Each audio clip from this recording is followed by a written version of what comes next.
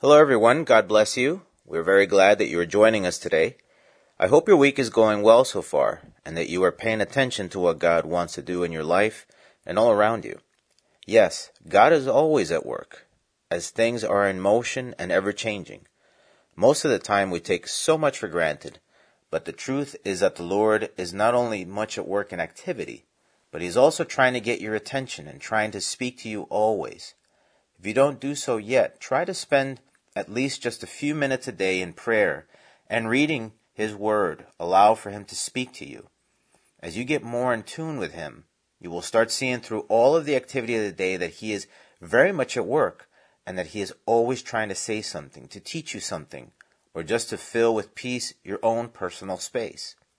God many times looks to be in the gentle whisper and in the stillness of things. We read of this in 1 Kings chapter 19 with Elijah, where it says, "Then he," speaking of the Lord, "said, Go out and stand on the mountain before the Lord. And behold, the Lord passed by, and a great and strong wind tore into the mountains, and broke the rocks in pieces before the Lord. But the Lord was not in the wind. And after the wind an earthquake, but the Lord was not in the earthquake. And after the earthquake a fire, but the Lord was not in the fire. And after the fire, a still small voice. So it was, when Elijah heard it, that he wrapped his face in his mantle, and went out and stood in the entrance of the cave. Suddenly a voice came to him and said, What are you doing here, Elijah?" So try to spend just a few moments a day trying to hear the Lord's still small voice. I encourage you to do so often. And as always, please feel free to write to us through our website if you have any questions or just need some prayer. We would be happy to help. As part of today's sharing, we'll be looking into the problems that pride causes in us and how it does not allow for us to be open to God's instruction, to receiving godly wisdom, and as a result, how that can cause our overall downfall sooner or later. Pride is probably the most destructive of all sin, and we need to stay as far away from that as possible. But meanwhile, as part of today's prayer outlook, I would encourage you to continue praying for folks in the Bahamas and the different challenges they are going through as they find more and more bodies, along with the massive relief operations that are underway.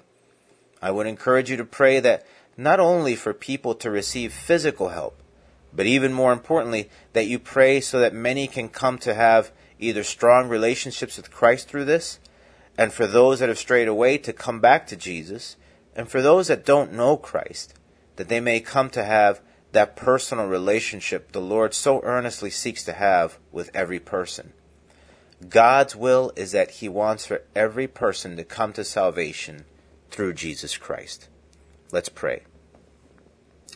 Lord God, Heavenly Father, I praise You and I worship You for Your goodness, for Your mercy, for Your Son, Jesus Christ, for the salvation that we have through Him.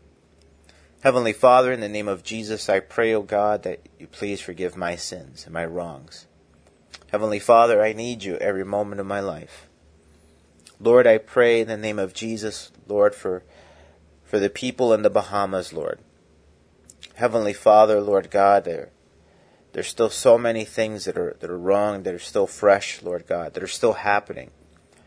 Heavenly Father, I pray for the people that have lost loved ones. Heavenly Father, I pray for Your comfort, pray for Your peace. I pray, O Lord, Heavenly Father, that if they don't know You, that they may come to know You, Lord God. Heavenly Father, in the name of Jesus, I pray for all of the needs that are there. So many things that are necessary, Lord God. Heavenly Father, I pray, O God, that Your provision may just get there very soon if it's not there already. Heavenly Father, I pray that You continue to put it in people's hearts to help in a very tangible way, Lord God. Heavenly Father, I pray, O Lord God, that in everything that Your name may be glorified, Heavenly Father, and that people's lives may ultimately be changed, but for change for the good, Lord. Heavenly Father, I pray in the name of Jesus now, O God, that You may guide us to Your Word, to Your Holy Spirit, that You may speak to our hearts, to our minds, that You help us, O Lord, to have open hearts and minds. Help us, O Lord, to be ready to listen and to understand, O God, and give us the strength to do that which is necessary. In Jesus' name I pray. Amen. Today we'll be reading from Proverbs 13, and this is what we read. A wise son heeds his father's instruction, but a scoffer does not listen to rebuke. A man shall eat well by the fruit of his mouth, but the soul of the unfaithful feeds on violence. He who guards his mouth preserves his life, but he who opens wide his lips shall have destruction. The soul of a lazy man desires and has nothing, but the soul of the diligent shall be made rich. A righteous man hates lying, but a wicked man is loathsome and comes to shame. Righteousness guards him whose way is blameless, but wickedness overthrows the sinner. There is one who makes himself rich, yet has nothing, and one who makes himself poor, yet has great riches. The ransom of a man's life is his riches, but the poor does not hear rebuke. The light of the righteous rejoices, but the lamp of the wicked will be put out. By pride comes nothing but strife, but with the well-advised is wisdom. Wealth gained by dishonesty will be diminished, but he who gathers by labor will increase. Hope deferred makes the heart sick, but when the desire comes, it is a tree of life. He who despises the word will be destroyed, but he who fears the commandment will be rewarded. The law of the wise is a fountain of life, to turn away from the snares of death. Good understanding gains favor, but the way of the unfaithful is hard. Every prudent man acts with knowledge, but a fool lays open his folly. A wicked messenger falls into trouble, but a faithful ambassador brings health. Poverty and shame will come to him who disdains correction, but he who regards a rebuke will be honored. A desire accomplished is sweet to the soul, but it is an abomination to fools to depart from evil. He who walks with wise men will be wise, but the companion of fools will be destroyed. Evil pursues sinners, but to the righteous good shall be repaid. A good man leaves an inheritance to his children's children, but the wealth of the sinner is stored up for the righteous.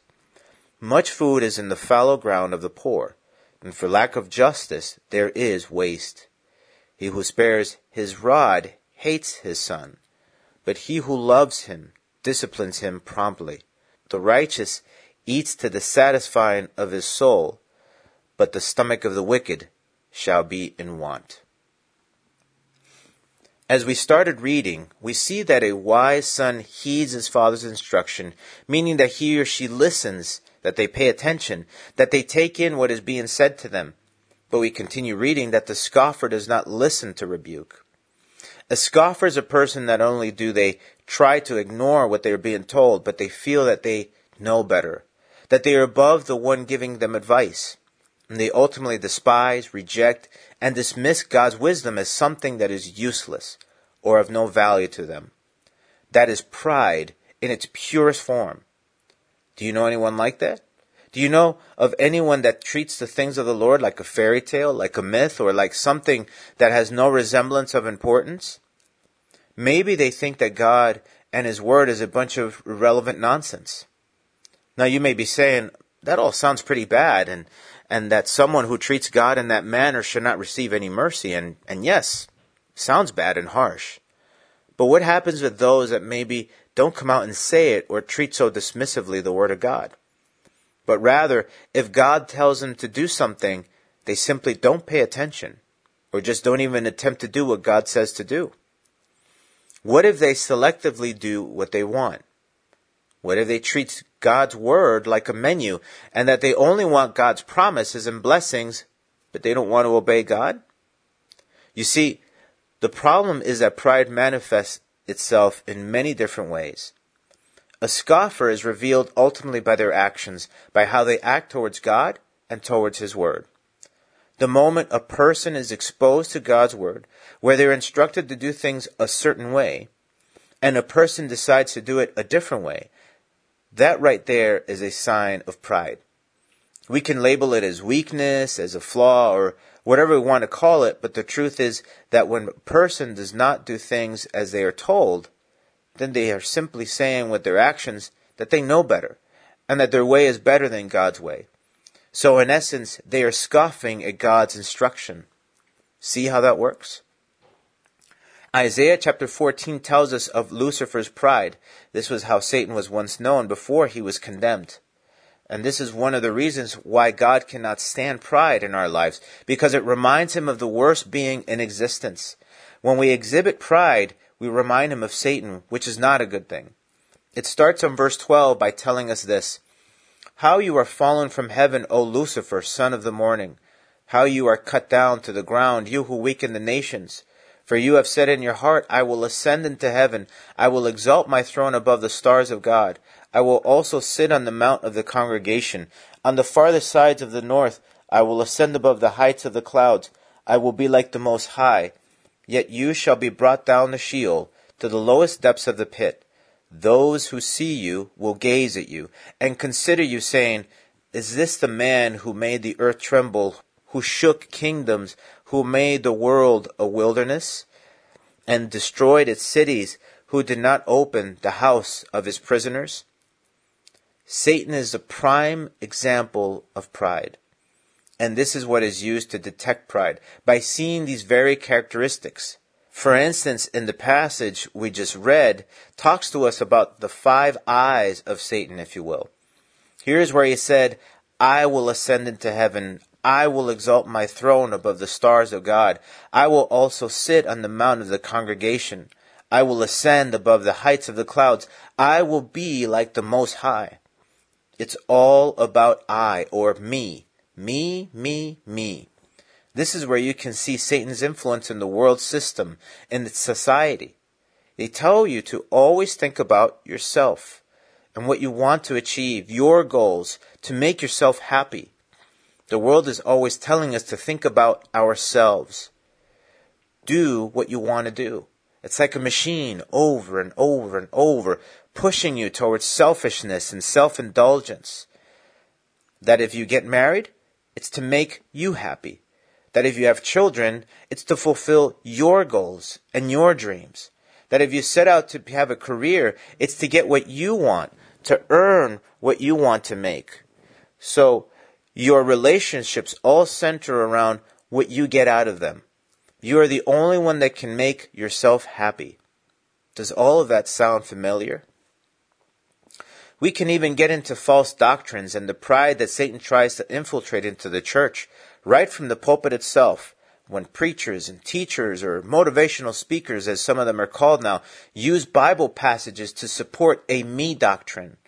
And they subtly, or maybe not so subtly, teach you to use God to get what you want. The famous name it and claim it doctrine, for instance, which runs based on what you want, because that is what you're naming and claiming, the things you want. We can also get into these feel-good messages where people have made millions of dollars selling you books and podcasts, where again, they use scripture to support things that are pleasing to you, to push you towards what you want to achieve.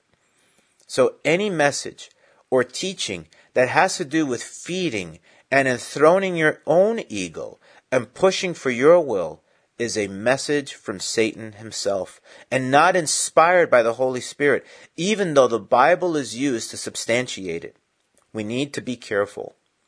What we need to remember, and here is where wisdom emerges, is that godly knowledge centers on God and on His will, not on you and on your will, and not on what you want. There is no selfishness or pride contained in wisdom. Remember that Jesus himself, being God, came to this earth to fulfill the Father's will, not his own will. Even when he saw that the cross and all of the suffering that came along with it was at hand, when he was in the Garden of Gethsemane, he prayed that his Father's will be done and not his. So if Jesus, being the Son of God and our prime example, never ever said for his will to be done, how can we ever even imagine that anything that comes from the Holy Spirit could ever support selfishness or feed our ego? It's impossible. Pride goes hand in hand with selfishness, because pride is all about me. And that is what shows us true wisdom. Wisdom is doing what God teaches us to do, doing His will. That is the very foundation of godly wisdom and everything that is involved with it. Remember that we are taught the following: the fear of the Lord is the beginning of knowledge. That's the basis for all wisdom. Fearing the Lord, acknowledging Him, listening to what He has to say, doing what He tells you to do. That's where it all starts and where everything centers. That is something that never changes, nor should change in our lives. So does that mean that God doesn't care about us, about our needs and our good desires? Absolutely not. Everything in God has an order. The Lord taught us, as it is written in Matthew chapter 6, verse 33, "But seek first the kingdom of God and His righteousness, and all these things shall be added to you." And the things He's referring to are our needs, not necessarily our wants. But our needs are what truly matter. If you read the passage in context, He promises that we will always have shelter and clothing and food to eat. But if we follow the priority, if we put our pride and selfish desires aside, if we put God first in everything, He will make everything else align and come in all by itself. And He can even surprise you by giving you even better and greater than you had ever wanted. I have to be honest, like I always try to be. I thank God that He has not always answered my prayers the way I would have wanted them to be answered. Because when I was able to see the full picture, I realized that what I wanted was not necessarily the best or the greatest. And so I thank God for what He has given me, because He gave me what I needed and what was better than what I had thought it would be. That's why I'm sharing what I'm sharing with you right now. In my own life, I've tried to put God first. And in the instances when I've been successful putting Him first, He has provided far beyond what I imagined. But also, don't do things in a way where you are utilizing God with the thought that if I do this for God, then He will give me that. That is pride, because you are ultimately trying to somehow use God to get something that you want. Do you like for people to use you, to give you affection so that they get what they want out of you? I don't think so. Then don't do it with God. See how dangerous pride is and how it can find ways to just lurk in? If you read through the passage and ultimately through the entire Bible, you will notice that every godly teaching and instruction revolves around God, and that His will be done, and that wherever evil and sin is shown, it is usually centered on pride and selfishness. This is what we need to keep in mind. That pride or selfishness sooner or later will cause your downfall if you don't subdue it through Jesus Christ. Sooner or later, if you let it control your life, it will control you and lead you towards your destruction and cause hurt and pain to those that surround you. Absolutely nothing good comes out of pride. There is no wisdom, no joy, no life, nor anything good in pride. But if you do away with pride, if you listen to God, if you aim to do His will and to obey His instruction, you will gain His wisdom, which is what will ensure your spiritual well-being, a path of blessing while here on earth and blessing for those around you. And yes, God will give you the things you need and maybe even give you blessings that go above and beyond what you could have wanted or asked for, if you don't intend to use Him. If you honestly and genuinely, without looking for anything in return, learn to love Him. Love is ultimately giving, not looking to receive anything. Godly wisdom is always centered on loving God first, and second on loving your neighbor. As the Lord taught us, if we love God with everything we are first, and second, if we love our neighbors as ourselves, then we will have fulfilled what is written in His law and the prophets, everything that is written in the Word of God. Let's pray. Lord God, Heavenly Father, help us, O Lord, to understand the pride that we have in our lives, because we all have some measure, some form of pride. We all have something, Lord God. Heavenly Father, in the name of Jesus, help us to know how to deal with it through You, because only through a relationship with You and allowing for Your Holy Spirit to work in our lives is that we can truly deal with pride. Heavenly Father, help us, O Lord, to as the days go by, Lord God, as we look to walk with you, that we might be able to do away with our pride and selfishness, because selfishness is a part of pride. Help us, O Lord, to understand that we need to look first for you. Heavenly Father, help us to be sensitive to your word, to your ways. Help us, O Lord, Heavenly Father, to be open to what you want to do. Because when your will is done, then we come out winning so much more. Heavenly Father, help us to understand that when we put you first in our lives, when we put your purposes first, then everything else just falls into place. Heavenly Father, help us to understand that. Help us to acknowledge that. For we even saw it, Lord God, in your Son, Jesus Christ, that yes, he did endure incredible and painful things, and yes, he suffered the cross, but Lord, he gained so much more through them. He gained, Lord God, our salvation, our lives. Lord God, he opened the passage to salvation through his own sacrifice so that we could get to you. And now also because of what he did, he now sits at the right hand of your throne. So Lord, we may go through difficult things, but Heavenly Father, help us to understand that when we put you first, and whatever we may go through, in the long run, in the end, we will gain so much more. I give you thanks and I praise you. I pray, O Lord God, that you help us, that our faith may grow in such a way that may just put out our pride and our selfishness. In Jesus' name I pray. Amen. Please join us again next time as we continue studying God's Word. Please feel free to write to us through our website if you would like more information or just need some prayer. Our web address again is thelatterrain.org. The Latter Rain Ministries is a self-supporting Christian ministry dedicated to sharing Jesus Christ and His truth with the world. May God bless you.